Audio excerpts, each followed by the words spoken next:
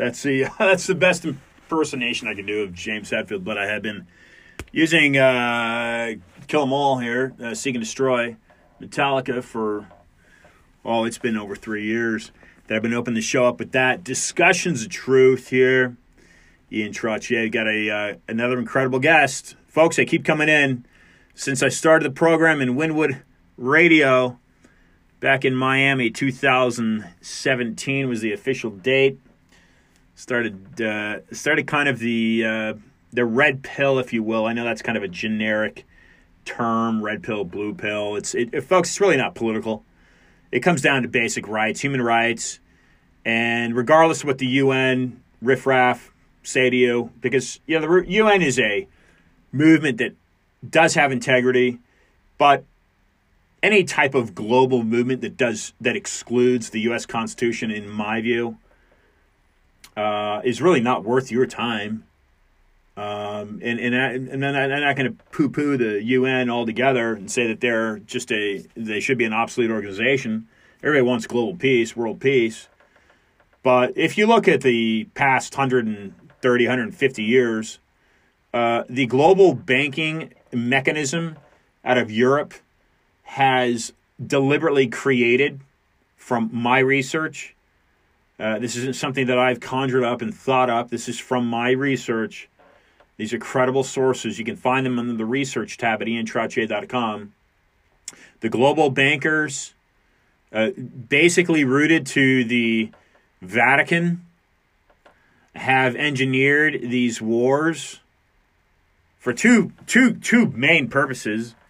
And the main purpose, the real main purpose, folks, which makes the United States, or has made it so far, so successful, because it's different from this machine, this Roman machine that sprouts from the banking system out of Switzerland, is their religion.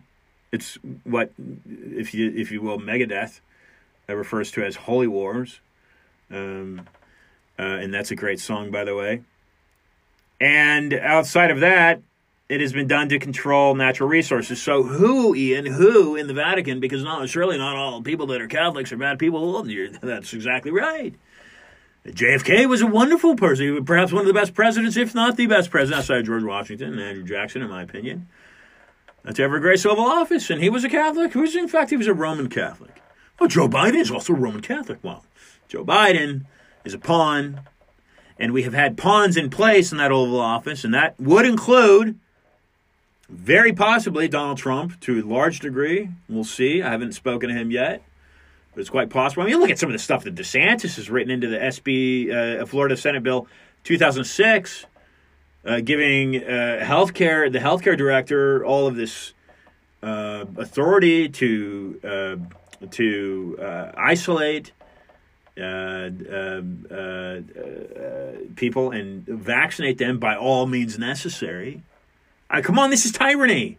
So did Ron, who I have personally met in the past 2 months, twice in the past 6 months, once in Mar-a-Lago and then once in Hialeah in Miami, was he privy to this? Did he know what he signed off on? This is tyranny. You cannot force an injection on anyone. You cannot force anyone to receive an injection inside their body. And this is the same type of tyranny that caused me to start this show, and it was by invitation, by the way, in Miami, because of the Zika virus. Here you're spraying a population with a pesticide that's a known neurotoxin, and the people have no other choice but to vacate the area. They have to leave their homes, stop everything they're doing, stop their jobs, and leave their homes to escape this pollution being forced upon them. So many levels of tyranny being forced on us, and not enough of us are speaking out against it. But I am. And I encourage you to do the same thing. So let's bring on Gaz here. People for People. Excusez-moi. French last name. Let's bring on Gaz here to thread into his network here. And then we're going to bring on today's guest, which is Jason Fick. We're going to talk a little bit about Section 230 via Skype. Okay. on, Ian. Excellent. So, Gary... Hold on. No. While we were waiting on you, I was playing the folks a few songs. No problem. Now, I don't have you Jason. good to go? I'm ready to go. I'm going to bring on Jason. How would you like me to do that? Just instruct me on how to do that. Okay. You see two circles at the top right-hand side of the Skype page that we're on? Yep. And you see the one to the left-hand side is like a little man or woman or whatever, and it's got a plus sign beside it? Yes. Click it. Clicking. Click it. Yes, click it. And then you'll have all your contacts come up. Yep. If you look to the right of the contact, there's a little circle. Place it inside the circle. I see. And then add. Great. Jason. Yes. Gotcha. I've got, look, we're going live in Scotland. It's something called People for People. Gary, can you hear me? Oh, you're not going live in Scotland. You're going live across the globe. Oh, that's what I like to hear. Well, depends on whether you think it's a flat earth or not, of course, but there you go. It's another story. Let me get the video going. I'll tell you what. Yep. Just hold on and we'll kick your show off proper so that we have got a proper recording of it. So I'm going to put you live, Ian, in 3, 2, 1. You're live now. Fantastic. Jason, welcome to Discussions of Truth. How are you, sir? I'm doing well, Ian. How are you, sir? Nice to connect with you. And I am fine. I am not in Florida right now. I'm in the Northwest, and I have been privy to a fellow recently I've met named Darren Gobb. That's he's a former U.S. Army lieutenant colonel, and his programs have ran through the Pentagon, Afghanistan. He's got a movement called Restore Liberty, restore-liberty.org. He is very serious about retaining constitutional rights, and he's got a lot of people behind him. He was recently on Doug Billings' platform. Jason, for listeners and guests, please make an introduction to who you are, sir. I am the guy. No, I'm actually, in 2018, I sued Facebook for anti-competitive misconduct. Went through the courts. The courts got it wrong, unfortunately. They have a misconception as to what 230C1 means. Went through the ninth, went all the way to the Supreme Court, and it seemed as though the Supreme Court would have taken it because it is Section 230 is a huge issue, but they didn't take it, even though I was dead in line with Justice Thomas's understanding of Section 230. But there was a sort of a weird set of circumstances that another case actually created controlling law over mine. 4 months after my case had ended, it actually reversed its decision in the Ninth Circuit, and anti-competitive behavior is not immune, meaning I should have won in the first place and I should have had my day in court.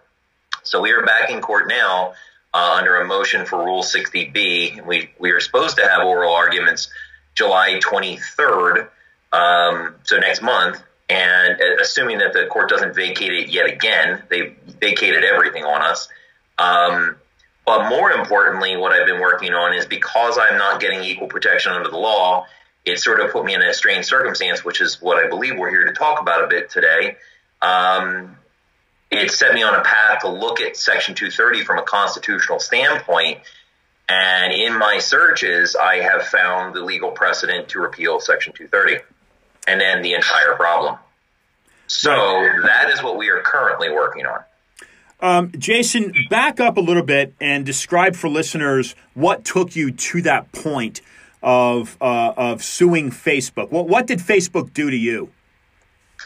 So Facebook, is granted, for those that, almost everybody knows now what Section 230 is, but Section 230 is a congressional delegation of authority to restrict offensive materials, right? So they're allowed to take down bad stuff. Now, they haven't been doing it in good faith. We all know that. But what they did to me specifically is that they shut down 6 of my pages overnight, a total of like 14 million of my fans. I laugh sometimes because I tell people I've lost more fans than most people have ever had in their entire lives. but I lost 14 million fans, and they didn't give me any reason, but logically the reason has to be that I somehow posted something that was offensive. Now, Facebook lied and said that I had pages dedicated to urinating, which was a complete and utter falsity. But that's the courts, jumped on that. But the reality was I didn't really post anything that was bad.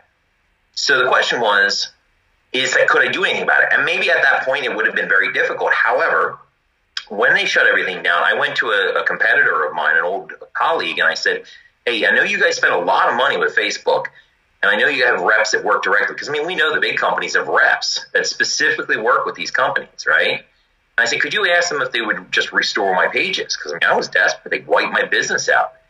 And the rep basically told my colleague, no, they weren't going to restore my pages unless, with the caveat, that company owned them and not me. So, leaving me with no other choice, they're worth either zero, or I sold them to the other company, to my competitor. And in selling them to my competitor, 3 days after they took possession of the pages, like magic, all of a sudden my content was no longer offensive. It was restored in the exact same position. Now, the courts believe that I'm trying to hold them accountable for what my content was, and I'm not. I'm holding them accountable for their conduct. It was anti-competitive. They're utilizing their authority to regulate content for their own financial benefit. And what's sad is the court even identified that. They said that because FIC alleged that Facebook took its actions for monetary purposes does not make them a developer of information. No, it doesn't necessarily make them a developer, but it does mean that it was anti-competitive and you acknowledged it. So the court conceded that they knew it was anti-competitive. And that's the problem is that essentially Section 230 has turned into a weapon to be able to remove anything and everything, and there is a specific reason why they cannot have that delegatory power. That's what we're getting into now. Now, Jason, did you become a target of censorship, or was Facebook somehow shutting you down to profit, or both? They're shutting me down to profit, because if you think about it, right, an individual spends a specific amount of time online, right? They don't spend all day every day. Now, some people may. But the reality is that people have a limited amount of time that they'll spend online. So that time that they spend online has a value to it. If they see something in the news feed, it has value. If they never make it deep enough down in the news feed, it has no value. So if I'm posting content, you would see my content in your news feed, correct? Yeah. Okay. I would hope so. And everyone else. Now, the thing is that if Facebook is taking money and Google and Twitter are taking money to displace people in their own news feeds, to show sponsored advertisers, they're partnered with those advertisers, and they have a financial self-interest to remove you in order to displace your content to stick other content in. The entire business model is anti-competitive. And that's not what Section 230 is about. It was about protecting children from harmful, offensive content. It has nothing to do with making the free market incompatible with business. Now, I was fortunate enough to meet Governor DeSantis. It's been about a month, I suppose, Jason. And for listeners to understand, I was at the time working at Ryan Hartwig, who's a Facebook whistleblower, that had introduced me to Jason, and we had a sit down meal or gathering 3 months ago, I suppose, in Florida, in Boca Raton, something like that. And Jason and I had been in dialogue. I asked the governor, who has a JD from Harvard, I asked him specifically, I wanted to make the introduction, see if he was willing and open to discussing this with Jason. What we have been doing is essentially trying to assemble a team with political influence for Americans to gain awareness of this. So certainly most people know that Donald Trump was deplatformed by Twitter, and we can get into that, Jason. But this is what's interesting, and this is where I want Jason to explain for listeners kind of the nuts and bolts, grains of where he's coming from and his attack And those watching the video can see that he's definitely not messing around physically. He's an imposing person. Ron asked me, he says, what theory is Jason suing? Under what theory? Jason, take it from there and explain this to listeners. All right. So when Enigma got a different decision than I got, right, we asked the same question. Is anti-competitive behavior immune under Section 230? In my case, they said 230C1 immunizes it because you can't treat them as a publisher, which is actually not the language of the law. It actually says the publisher, but I won't get deep into that. Then they turn around 4 months later and they say it doesn't immunize anti-competitive blocking and screening decisions. So they're diametrically opposed decisions that can't coexist. I was not getting equal protection. Enigma got protection. I did not. I did not get my day in court. Now, the thing is that equal protection applies to two different constitutional amendments, the 5th and the 14th Amendment. So most people would think that this applies to the 14th Amendment because it would be civil. It is not. It is actually penal code. Here is why. The Due Process Clause of the United States Constitution has to do with anything that can deny someone of life, liberty, or property. Okay? That there has to be a process of due process, right? That's your Fifth Amendment rights. That if they're going to penalize you for anything, you have a Fifth Amendment right to be able to challenge that. And most of the Fifth Amendment is that, that the laws are uniformly applied. They must have measurable bounds and in the interest of the people. It's the basics of it, right? So I was looking at it, and people might be like, well, wait. Penal code has nothing to do with Facebook. It does, or Twitter or Google. So in the protection for Good Samaritan blocking and screening of offensive materials, most people don't realize the protection is the delegation of authority.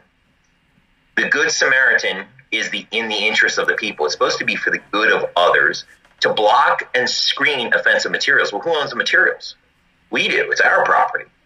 So when they're blocking and screening our materials or banning us like they did to President Trump, they banned him from the entire site. They are blocking and filtering his property. Now, that means that they are creating quasi-penal law, right? So their community standards are effectively legislative power. They can set any regulation they want. But the thing about it is that most people don't recognize they are acting in the capacity of the FCC, right? The FCC, what does it do?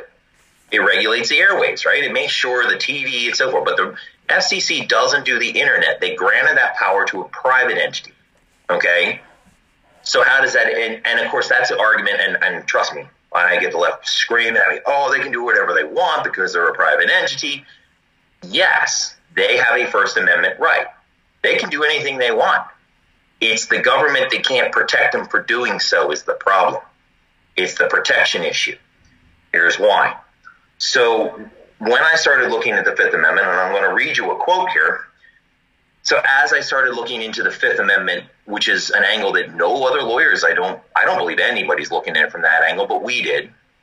I found the case law and precedent. I'm not going to announce what it is just yet. We're waiting on.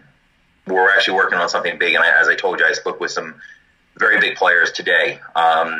We're gaining some help here, some big help. They're really catching on because this is the way to stop 230, and you'll understand when I read this quote. This is probably going to be one of the most important quotes of modern history, but ready? Yeah. The Supreme Court held that Congress's delegation of authority to the commission was unconstitutional because it conferred power not to an official body, but, quote, to private persons or entities whose interests may be and often are adverse to the interests of others in the same business. While the court struck down the delegation by citing to the Fifth Amendment's Due Process Clause, the non-delegation doctrine loomed largely in the background of the decision, with the court calling Congress's actions, quote, legislative delegation in its most obnoxious form. Wow. The non-delegation doctrine in relation to private entities still remains a pillar of the original understanding of the doctrine that Congress may not delegate any legislative authority. Any. Meaning, the fact that they can write their own conduct, write their own rules, write their own community standards, and enforce them as law under protection of Congress. This is a violation of all our due process rights. Now, it's funny because they went on to say that this standard effectively allowed Congress to grant administrative agencies, here private businesses, the authority to create any rule they deem in the public interest, solely relying on the agency's own views and policy agenda, rather than requiring Congress to set forth objective guidelines. Do you think, Ian, that it is any coincidence that now we filed March 22nd, and we brought up the fact that due process was going to be called into question in our motion. 3 days later, Mark Zuckerberg, he entered a document, pre-testimony before Congress on March 25th, 3 days later, and Mark Zuckerberg suggested a third party was needed to make companies maintain, quote, fair and clear moderation policies, while pleading with Congress to require, quote, by which companies make and enforce the rules about content that is harmful but legal.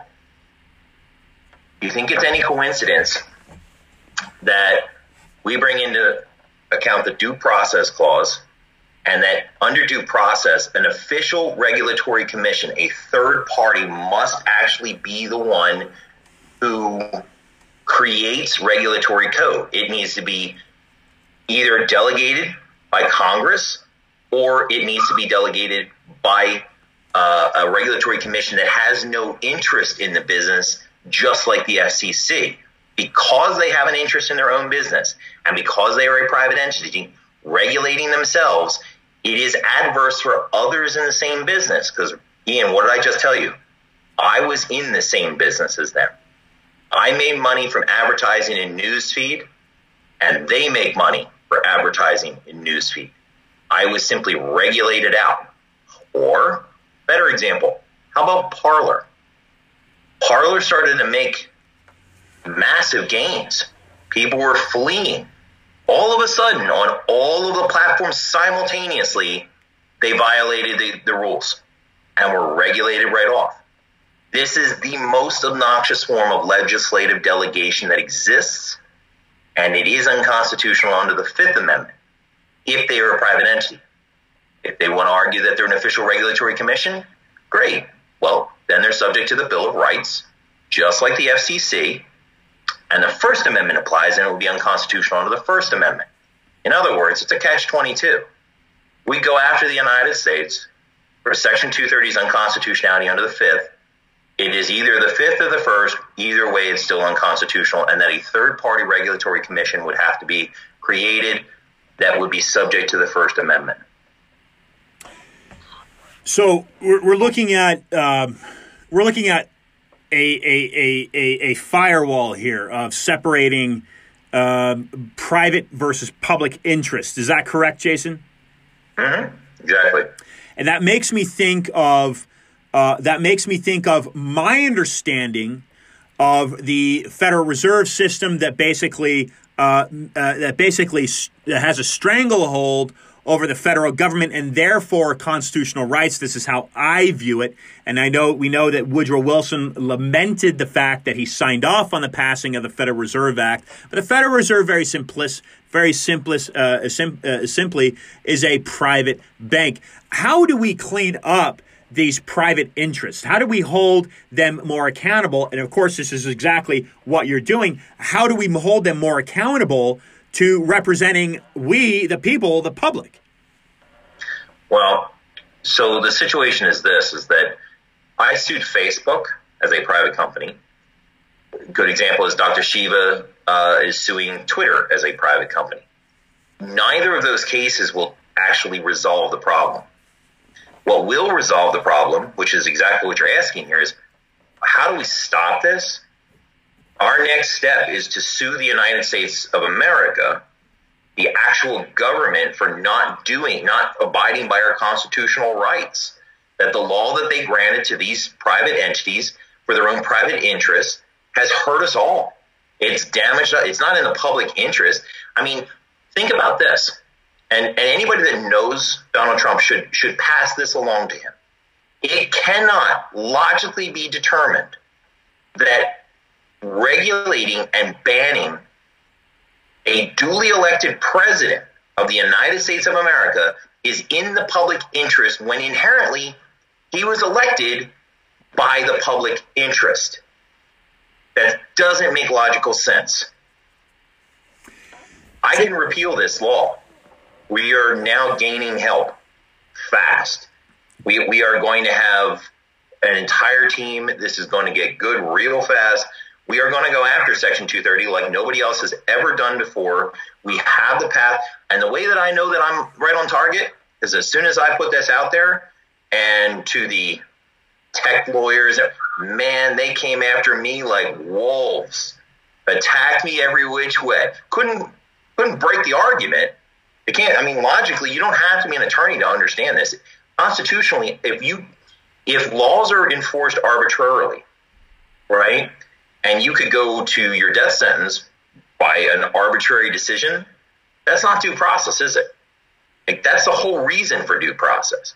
The law, you either broke it or you didn't break it. There's no arbitrary prosecution. Well, when Facebook creates community standards and all these companies make their standards, that's quasi-law. They have been granted legislative power to create a law. And I'll ask you honestly, Ian, do you think that their standards are uniformly applied and have measurable bounds and are in the interest of the people?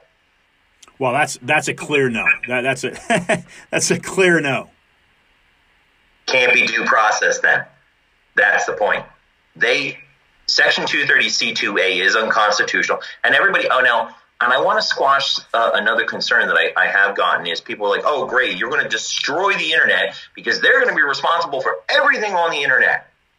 No, that's not true either. 230C1 is not unconstitutional. If you can't be treated as someone else, now that's not even a protection. Most people think that that's a protection. It's not a protection.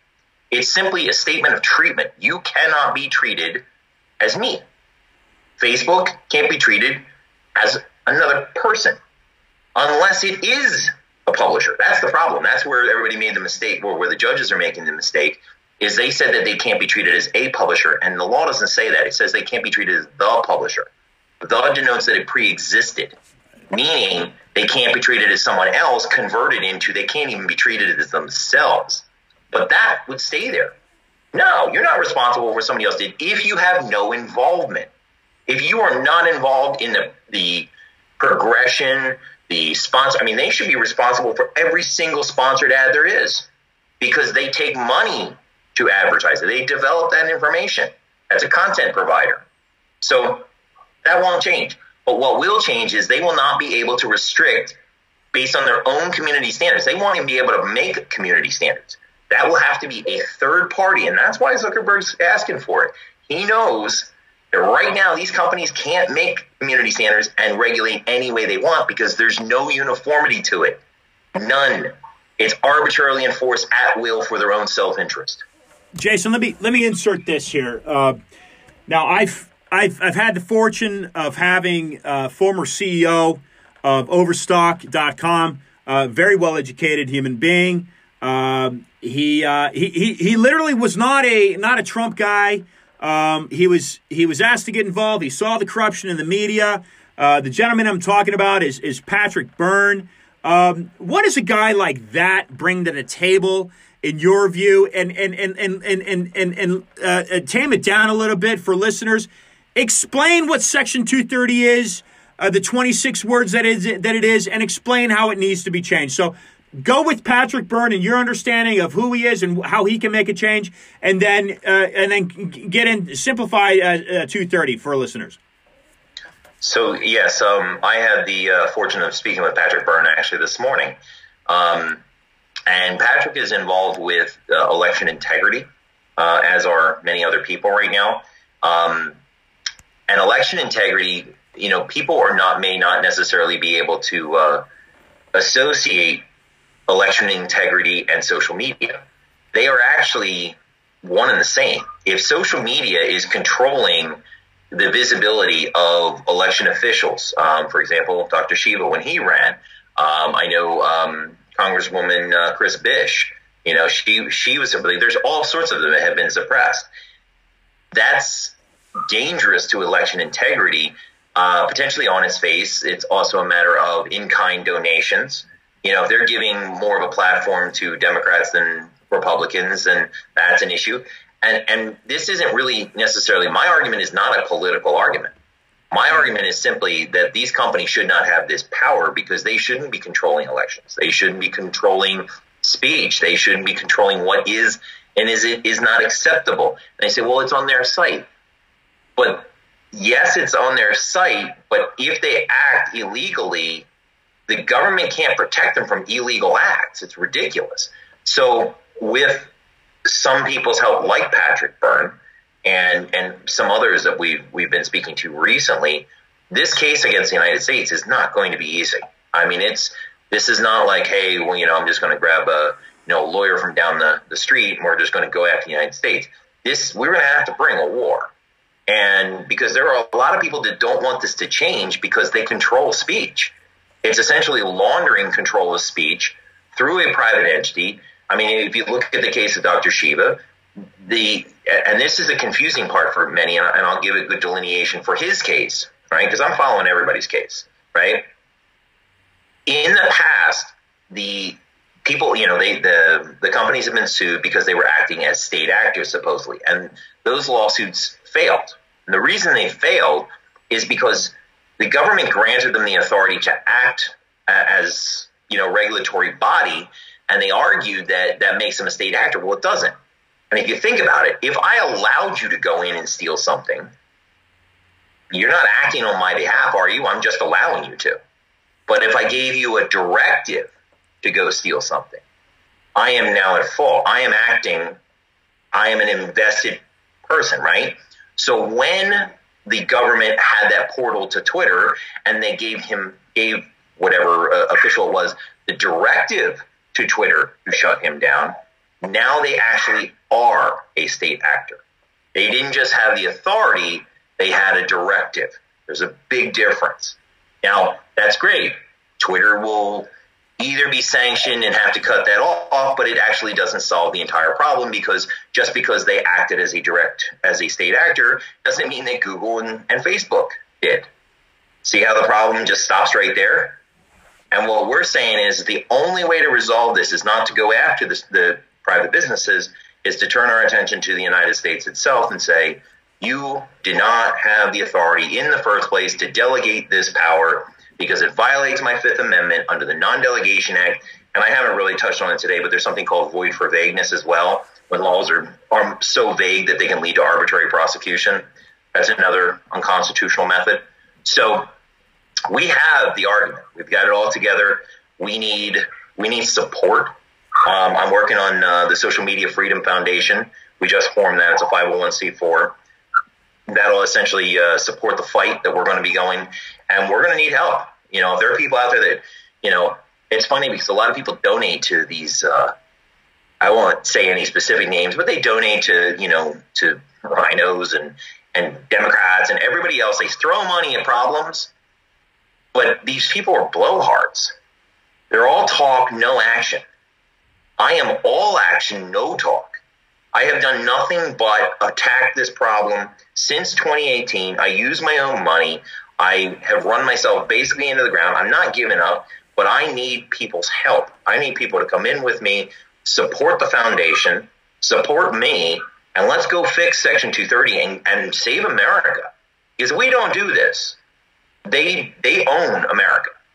If they control 90% of the online interactions, we're done. They're just going to keep buying up every other company until all online speech is controlled.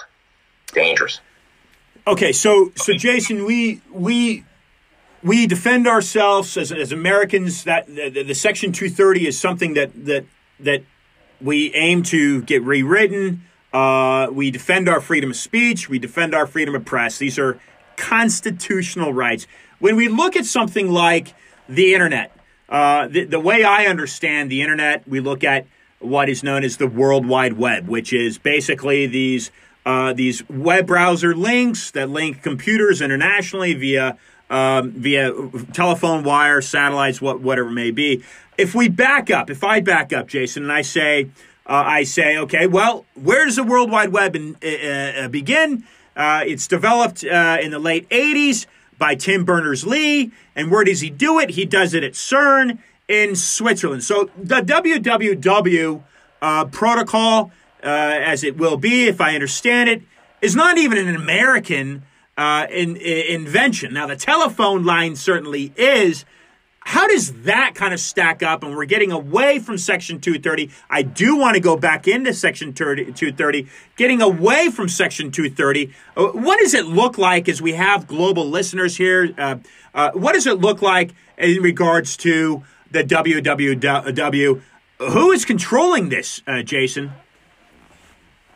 When you say who's controlling what specifically? The airwaves? Yeah, the internet. Well, the internet is just that. It's free open space. Okay. A good way that I can describe how it functions, which is just another good analogy. If you look at gold mining, for example, right? It's ironic that these companies are mostly in California. But if you look at gold mining, when you go to find gold mining, does the land management company own the land, or is it the federal government? Well, there's usually a lease. Yeah, a lease. So it's the federal government. Okay, right. So they're getting a lease on a federally owned land. So it's the people's land. Well, that's what the internet is. It's just open land. And Facebook and Google and Twitter have become land management companies acting as a management company for specific URLs, unique record locators, right?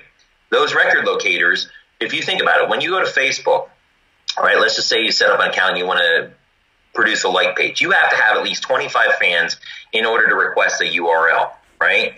Well, the same thing happens with gold. You actually have to find minerals, you have to find the gold in order to stake a claim. When you stake the claim, it's like getting your URL. You now have space granted to you by the management company, just like Facebook is granting, space to you. Now, the thing about the management company is they're the ones that have been granted this power to regulate. Okay, so they're out there and they're saying, oh, okay, come on in, use the land. And guys like me, we found huge gold claims real early on, but we're small fry. We're little guys just working our way up, but we had the best gold claims. Eventually, the land runs out. There's only so much land that really has gold on it, right? So the management company goes, well, we need to put some regulations together, because the big gold mining companies, they come in and they say, wait a second, we want to use this land. We got to get these guys off of here. Well, the management company says, well, we're going to come up with some regulations. So you all need to wear hard hats. You need to do this. You need to do that. And they start wiping out the little guys first. They're the easiest ones to get rid of. And the big companies come in and say, well, we can do hard hats, no problem. So they come in and they start sucking up these land management claims. But the interesting thing with the big companies is they have a kickback because they use the management company's equipment, right?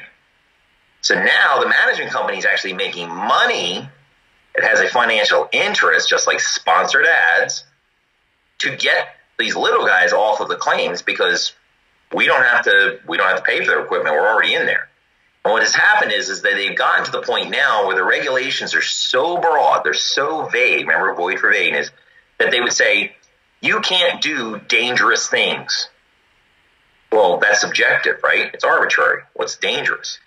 And they came into my mind and they said, you're doing dangerous stuff. I said, no, I'm not. They said, yes, you did, get out. And they locked my gate, sent me home. And I went to another miner who was next door, who was doing really well because he used the equipment from the management company. I said, hey, can you see if you can get my mine reopened, because we're using the same standards you are? And the management company said, no, we can't do it for that guy. He's dangerous. He said, but if you guys do it, no problem, you're not dangerous. So they come over and they unlock the gate when I sell them the company. And the only thing that changed in my entire mining operation is who owns the operation. Nothing else changed. It's identical. So the regulation was just arbitrarily enforced, right? I was arbitrarily prosecuted. And I have no recourse because the government is denying me a day in court. I can't even challenge it. And because everybody thinks, oh, you had your day in court. No, I didn't. This is dismissal proceedings, meaning I'm actually asking the court for a day in court because I can't get a day in court. That's what dismissal is. And so It's impossible to say that I got due process when I can't even get a day in court to challenge something that is illegal. Anti-competitive behavior is illegal anywhere else. Just because it's in the ether of the internet and because I can't treat them as a publisher, illegal conduct is not illegal anymore? That's not logical, and it's not constitutional. See how this all works? So essentially, all Facebook, Google, and Twitter are is a management company of the internet. Some people were talking about, trying to get them denoted as a utility.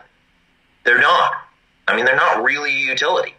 Now, because unfortunately, I mean, it's counterintuitive, but there is a reason to regulate online. I mean, you wouldn't want anybody to see child pornography, right? Right. That's bad. That's offensive, but that's logically offensive to everybody in good faith, right? Well, not everybody, but taken down. Yeah. Now, here's where it gets crazy. If C1 says that they didn't post it there, but if they know it's there, that's a tort again, because now we're back into negligence. Contributory negligence is an issue as well. But the thing is that I would say that there has to be regulation. It does have to be safe. But the thing is, the company shouldn't have the power to make those rules. They're literally law for themselves. It has to be the equivalent of the FCC for the internet. There needs to be a third-party official regulatory commission that has no interest in any of these companies. That sets a uniform law, meaning this is illegal, X, Y, and Z, done. Efficient if an independent regulatory commission is given objective guidelines by Congress with an intelligible principle upon which to function, it is then constitutionally sufficient for a third party to regulate. It'll still fall within the First Amendment, though. They won't be able to restrict much. So the umbrella, does the FCC need to be held accountable, or is this not their jurisdiction and that third kind of party needs to be created, Jason? That's just it. It's not their jurisdiction. The FCC cannot regulate the internet. And that's why they granted the power to private entities, because they said, well, who better to do it? But the problem is, well, more so, the precedent that I found had the same situation. It was mining. It's not the reason I gave you a mining analogy is not arbitrary. It's the same process, the way it's done, and essentially is claim jumping and everything else. Mining case, what they did was they said, okay, the commission for the mining case is going to be, or the mining commission is going to be private entities. And the bigger your business is, the more delegates you have. So the more delegates you have, the more power you have to set regulations, correct? Yeah. Right up until the regulations are adverse to others in the same business. They start regulating things that the little guy can't do to wipe out the little guy because they have a personal interest in that little guy being wiped out. Same thing happens with the problem here. So the FCC it's not their jurisdiction, but a new FCC, which is, we're positioning that the Social Media Freedom Foundation becomes that regulatory commission. We should be it. I mean, who better of a person to set what the regulations are online than the people that stop big tech from regulating everything online? Jason, what was Burns' reaction to your conversation, to your angle, to your discussion with him? What was his reaction? Without going too much into the conversation, I will say that it was an appropriate reaction, and that him not being an attorney, he did exactly what he should do, which is to put us in touch with his attorney's team to validate what I'm saying. Because this is stuff that no attorneys are talking about. It is completely novel in a sense. It is case precedent. It has happened and it has worked, and the same kind of statutes have been struck. But it is not something that anybody else in this world is talking about right now. Why? Because we're ahead of them. I've spent so much time on Section 230. Section 230's understanding is not about reading the words that are in front of you. Honestly, some people can't even read that. If you look at the actual words, it doesn't say what they say. Like, read the actual words. But it's more than that. It's more than case precedent, because as Justice Thomas said, there's questionable precedent in its wake. There's lots of questionable precedent out there that was wrong. There's people using specific quotes. I had one the other day where a guy used a portion of a quote from a case. I can't think of the case off the top of my head, but it basically said that good faith doesn't apply.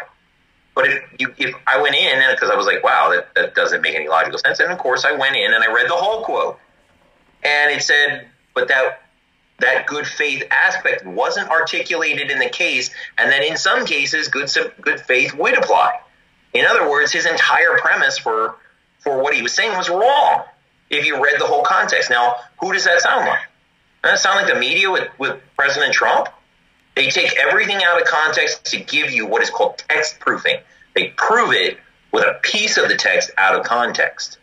Well, that's the problem with Section 230 is the courts are using that. They're just not reading deep enough into it and not understanding all of the cases to understand that in context, what was said makes sense.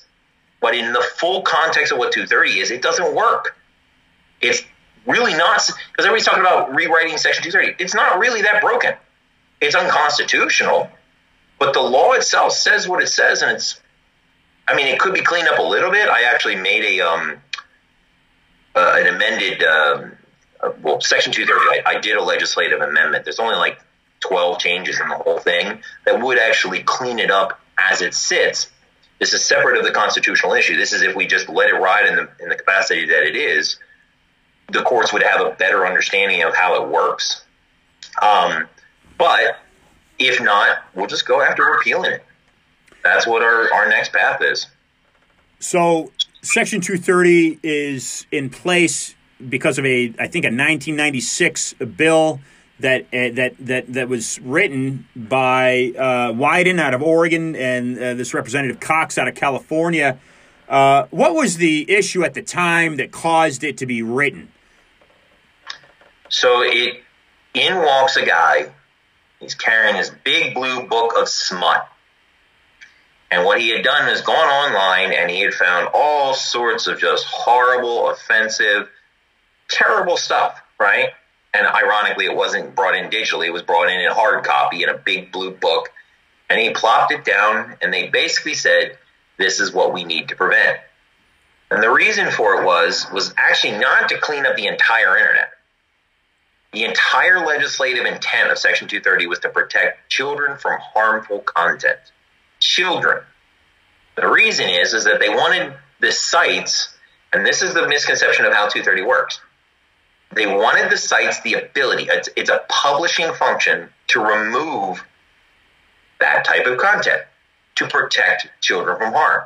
And they said, do this in good faith, acting as a good Samaritan. And that's what's called the intelligible principle upon which Congress delegated the authority. They said, well, you come in and you can remove this stuff. Well, the problem with, as soon as you mess with any content on your site, for example, you no longer are a bulletin board, are you? You become a publisher, right? Correct. As soon as you do anything. So it's different than forums in that sense.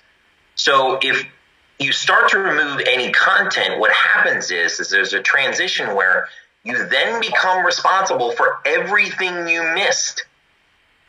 If you regulate one thing, everything else that's left behind, you are now liable for. And what they recognize is that if they grant you the protection to remove content, they also had to explain, that's what the whole treatment portion was, is that if you remove content, if you have no involvement as a publisher, meaning you took no action at all, you were not responsible for what was left behind. Now, that seems simple enough, and it's, as you said, the 26 words. It's funny because I'm actually writing a book about Section 230, and they call it the 26 words that created the internet. I call it the 26 words that confused the world. And it's actually quite simple. It says, no provider or user of an interactive computer service shall be treated as the publisher or speaker of the content provided by another information content provider, right? Something along those lines. The tail end's a little bit different, but whatever. But the point being is, it says, no provider or user shall be treated as the publisher, okay? The doesn't seem like a very important word, but the Supreme Court has held that every word of the law is important and that we have to avoid redundancies and duplications whenever possible. Okay? That's what's called canons of basics, Canons of statutory construction, right? It's like the basics. So if a law is written, it shouldn't be redundant. We got to look at every single word, right? Well, first off, let's look at 230C real quick. Protection for Good Samaritan blocking and screening of offensive material. So we know it's about blocking and screening, but most people miss that it says protection, not protections. It is a singular protection. It's one, right? So it can't be more than one protection. So let me go to 230C1 again, the 26 words. The publisher. Can't be treated as the publisher that provided the content. Okay, well, if the content originates with somebody else, and then you say, well, you can't be treated as a publisher. Well, that's wrong. Here's why. James Madison once argued that the most important word in the right to free speech is the word the, because the denoted that the right pre-existed any potential abridgment. So if that word's important, the publisher pre-existed, meaning they can't be treated as someone else. If you convert that into, and not read, not the words. The word says the publisher. It doesn't say a publisher. If you can't be treated as a publisher of any information arising from someone else, you can't be held accountable even for your own actions, can you? If the content came from someone else, meaning a third party, like your fact checker, creates content because you paid them to create it, you can't be treated as a publisher of that, even though you are a publisher of it, because you're putting it online for them, because you're paying for them. I mean, how is that any different than any other editorial business, right? They pay for content. So if you can't be treated as a publisher, well, that's what the court held in my case. But here's the problem. If the next one is the actual protection, which is protection for restricting materials, right? It says no provider or any action taken to restrict, any action voluntary taken in good faith to restrict access to or availability of materials that are otherwise considered lewd, lascivious, or otherwise objectionable, even if they're constitutionally protected, which is ironic because they're even saying you can break the Constitution. We don't care. But think about this. That's a publisher, right? Ninth Circuit said removing content is something a publisher does, right? Okay. Well, the first law says you can't be a publisher. And the second law says you can't be a publisher. Doesn't the first law swallow the second law? You can't be considered a publisher in the first place, right? So why do you need the second law? It's completely duplicate. It's redundant, right? So that can't be what it means. But if you break it down to what it really means, which is you can't be treated as someone else for someone else's actions if you're not the publisher. And the second one is, okay, you can be a publisher, but you can only do it in good faith. The courts, and this is even more interesting, the courts turned around, the Ninth Circuit said that 230C2 grants a separate grant of immunity. Listen to this. Here we go, out of context, text proofing again. Perhaps because they developed information in part. So now the Ninth Circuit has said, well, if they developed information in part, that's the other grant of immunity C2 does. Well, first off, nowhere in C2 does it say anything about development. In fact, that's actually the definition of a content provider. So that's completely wrong. But even, let's say arbitrarily for whatever sake, it is there. If you can't be treated as a publisher, even for your own publishing action, isn't developing information in part a publishing action? Yeah. It follows that too. So even what they said doesn't actually resolve the problem. And the problem, I'll say this, I may have gotten way over people's heads. And I get it, because I keep getting it. A lot of people around me, they're like, how do you dumb this down? How do I dumb it down? I want you to understand something here. 26 years now this law has been around. Yeah. Hundreds, if not thousands of judges have looked at it. Attorneys have looked at it. everybody across the nation is looking at it, and nobody has resolved it. You think it's an easy problem? It's multiple issues that are all working in conjunction with one another, where the courts are granting broad immunity where none exists. They're reading extra immunity into statutes where they do not exist. That's what Justice Thomas said. It's exactly what we said. 230C1 doesn't protect you from being a publisher. It says you can't be treated as someone else. End of story. That's the problem. It's a complex problem that I'm trying to explain as simply as I can. Yeah. But it's complex. It's the courts are messing it up.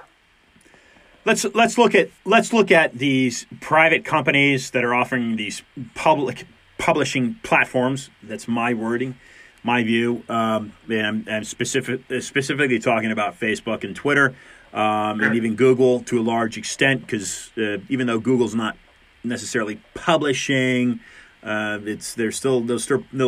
still part of the issue.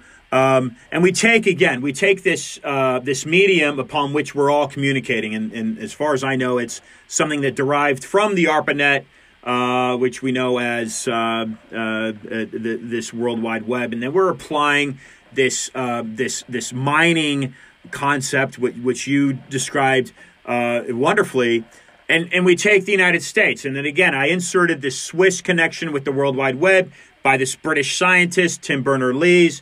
Are we basically? Whereas, let me just cycle this through economically. Are we as a constitutional republic? Are we leasing the space to mine from, Jason? And is that possibly a trail that listeners should be looking down? Is that making sense to you? That's exactly what we've done is that the management companies that are leasing out this World Wide Web space have been granted the power to regulate in their own self-interest. That's the problem, is that can't be the case, that an actual mining commission would need to be set up, or in this case, an internet regulatory commission that sets it. Now, I will tell you this, because this is a worldwide audience. This is a U.S.-based company. It is U.S. law that we're imparting here. It is unconstitutional. I do not know what the ripple effects would be to other countries, because it's only U.S. law. I mean, U.S. constitutional law is what would take it away from them. So the question there is that if they're operating under U.S. constitutional law, I think that other countries are going to actually have to set their own regulations. Now, that may be bad. It may be really dangerous. I don't know. But the fact of the matter is that I would sooner an individual country make its own determination what is and is not acceptable online, as opposed to a private company that can regulate at will, arbitrarily and enforce whatever it wants. And I mean, everybody's like, oh, how did they get to be so big? Because they stole everything from everyone. They did everything. People say, oh, well, it's a free market. You can go build something else, except for the fact that they don't like you. They'll cut your API over to the site, so you won't be able to put your company on their company. And good luck ever trying to build up big again, because imagine trying to be the little media guy trying to go up against big media when big media is trashing you. It's impossible. That's what a monopoly does. It's more like a duopoly or a multiopoly, but they are crushing everything, and the reason is because they shouldn't have the power to make that regulatory determination. Shouldn't happen. And now we actually have the precedent, which is the great part. We know how to repeal 230. Yeah, and we're going to do it. And this is the turning point for the United States. This is the most pressing current issue.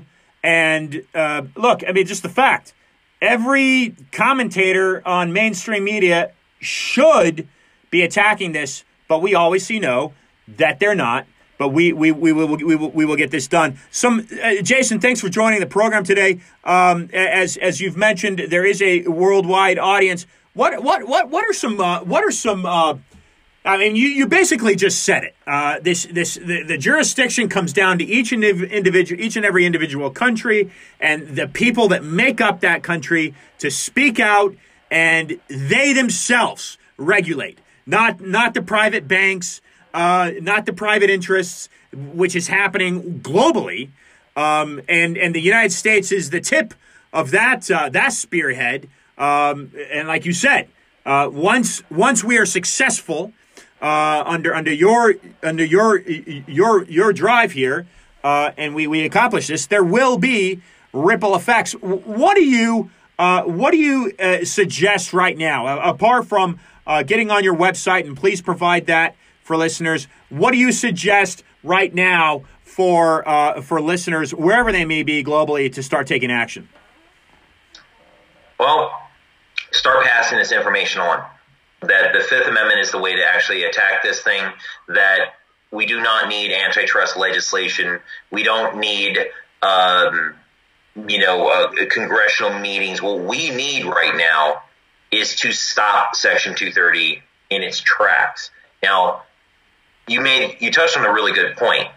The United States may not have jurisdiction over all these other countries. However, the United States acts as a pillar of freedom for the entire world. We fall, there is no hope ever again for any country. That's the way I look at it, right? So we have to lead by example. And I would say to all of the interested parties, maybe judges, maybe you're completely love big tech's control and whatever, but think about what you're doing. We are going down a path where private companies, sometimes at the direction of government, are silencing dissent. Our country is spiraling away from freedom. They're ripping our Constitution apart. And that this is, I mean, it's crazy to be sitting here and so few people know who I am. Yeah. When it's speech control. And now I have literally sat here on the show, on your show, and explained we can fix this. So what do I need? I need help. I need everyone's help. You want to throw money at something that's worthwhile? Here it is. I need the support to get this battle done, because nobody has brought a fight against the United States, because nobody had the standing or the understanding or the precedent, and I have all of them. We're ready to go.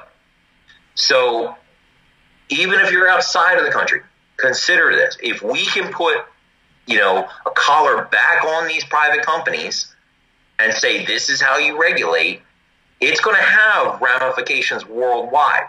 Now, those countries will have to fight it out for themselves, as to if they're going to try and regulate. But the reality here is that it will pull the restrictions that they have, and it will at least be uniformly applied and have measurable bounds.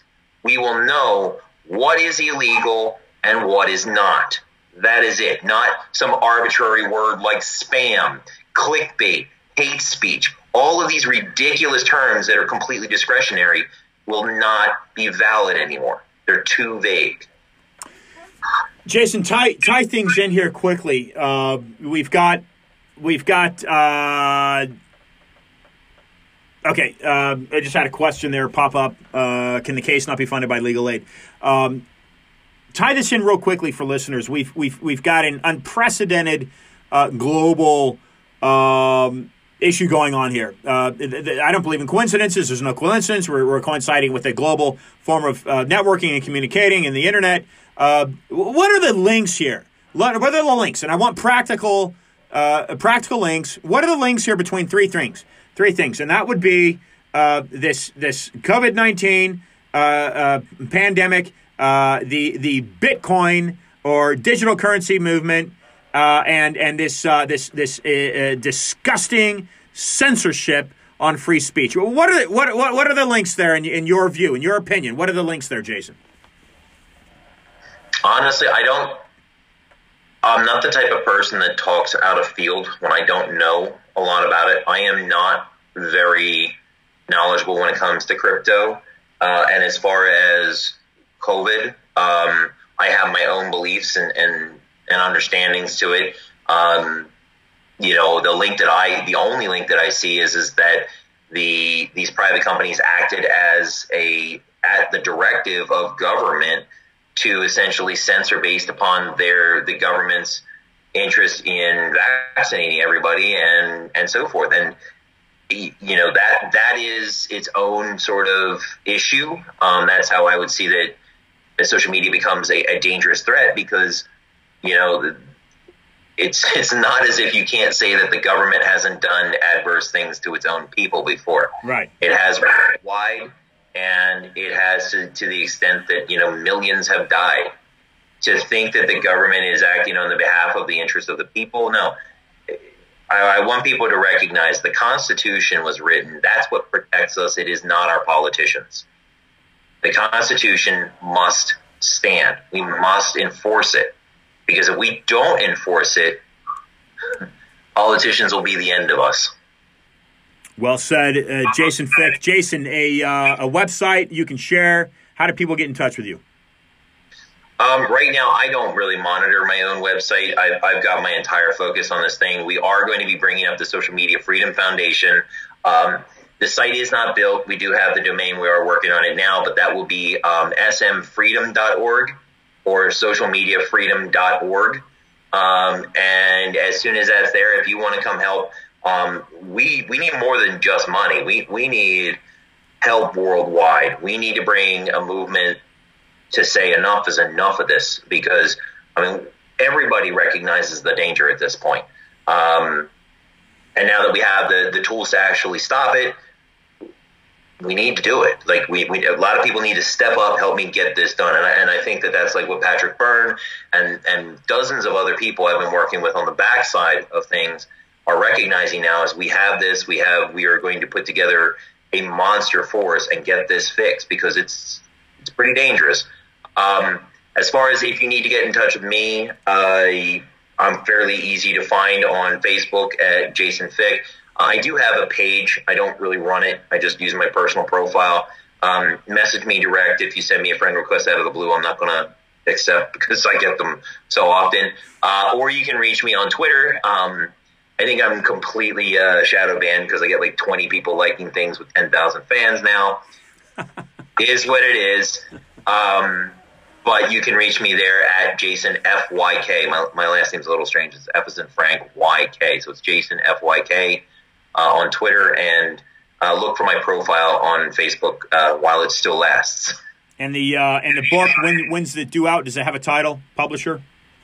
I don't have a publisher yet. I am talking with Ryan Hartwig's. I'm supposed to be in touch with them and their publisher and so forth, because it's basically going to be a completely new explanation of Section 230 that nobody else has understood in its raw form.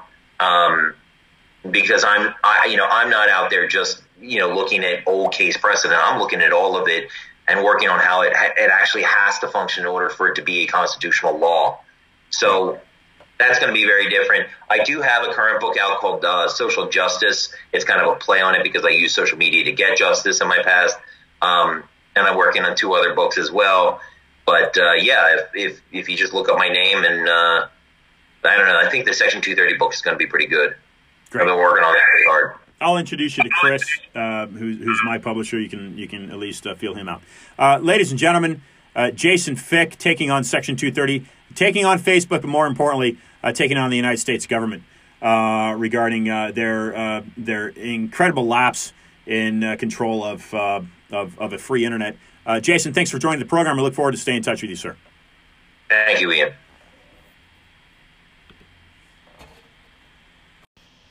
Okay, so there we have Jason Fick, and I've got my own kind of angle on things, and outside of Section 230. Jason is the forefront. Like I said, he's the tip of the spear driving this, which folks, that is the most voting integrity in many ways hinges on this.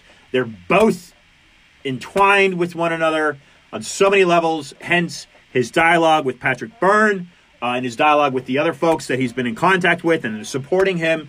The keeping the internet free and regulated by the people and honest politicians that aren't caving into super PAC money, i.e. rhinos. This is this is so important for liberty and justice globally. And unfortunately, folks, it is the United States. It is the United States that is, again, the tip of that spear. Once that integrity drops and goes down the tubes, which is hinges on the Constitution, freedom as we know it is gone globally. Now, again, what I'm saying is that I have my view of what I feel is the crux of the problem. And the crux of the problem to me is very simple. Who controls the money? Okay, and historically, he who controls the gold controls the money. The United States have the gold. The Federal Reserve doesn't have any gold. The U.S. Treasury doesn't have any gold. Who wears the gold in the United States? It's in foreign auction, never gets audited. I believe personally that Dr. Peter Beter, who's a former JFK advisor, is correct in that he said that the Rockefeller brothers in the 70s sold all the U.S. gold at below market rates to Switzerland. And what resides in Switzerland? Well, the Bank of International Settlements. Basel, Switzerland. It regulates all the central banks globally. The United States is basically puppeteered by this European Central Bank. That is the Federal Reserve. It's been that way for over 100 years. Well over 100 years, since 1913. That's the crux of the problem, in my view, in my opinion. That is the crux of the problem. And it's nothing new to this country. Nothing new. The same thing that JFK fought, same thing Abraham Lincoln fought, and Garfield, McKinley fought that, and Andrew Jackson. Andrew Jackson's the only one who's been successful. Re-elected on the platform of killing the bank. It's the same reason that Thomas Jefferson and Alexander Hamilton argued, and in my view, Aaron Burr, a Jefferson agent, dueled with Hamilton and shot Hamilton. Nothing has changed. If you look at the spectrum, 250 years is a very short, it's a little blip. Little blip on the screen for cities like London, and more importantly, cities like Rome. A little blip. New York. Well, New York wasn't even New York. It was New Amsterdam. And again, all of the puppeting strings lead right back to Rome. Rome. You think Rome's not an international player today? You would be wrong. Who made the Rockefellers a major monopoly? Well, that would be the Rothschild. And who made the Rothschild a major monopoly? Well, that would be the Vatican. Yes, the Rothschild control the City of London and the Bank of England. They control the monarch. If you're in the UK, you need to understand that your queen, and likely possibly your soon-to-be king, does not control you. Well, sure, they control you, but they are controlled by the City of London, just like the United States is controlled by the Federal Reserve, which essentially is based in Wall Street. Federal Reserve Bank in New York is the main bank that controls all of that. The 12 banks in the U.S. All you have to do is dig, folks. You're not taught this in school, public school, for a reason. A good reason. And the reason is they want you to keep your mouth shut and not know what's going on. Well, that is the crux of the problem, in my view.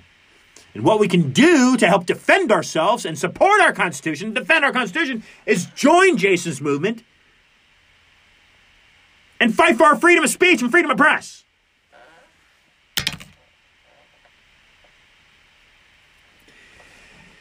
I do this because from a former Stanford researcher, Hoover Fellow, Anthony Sutton, I was quickly turned on to his work. I had no idea he ever existed, what he ever published.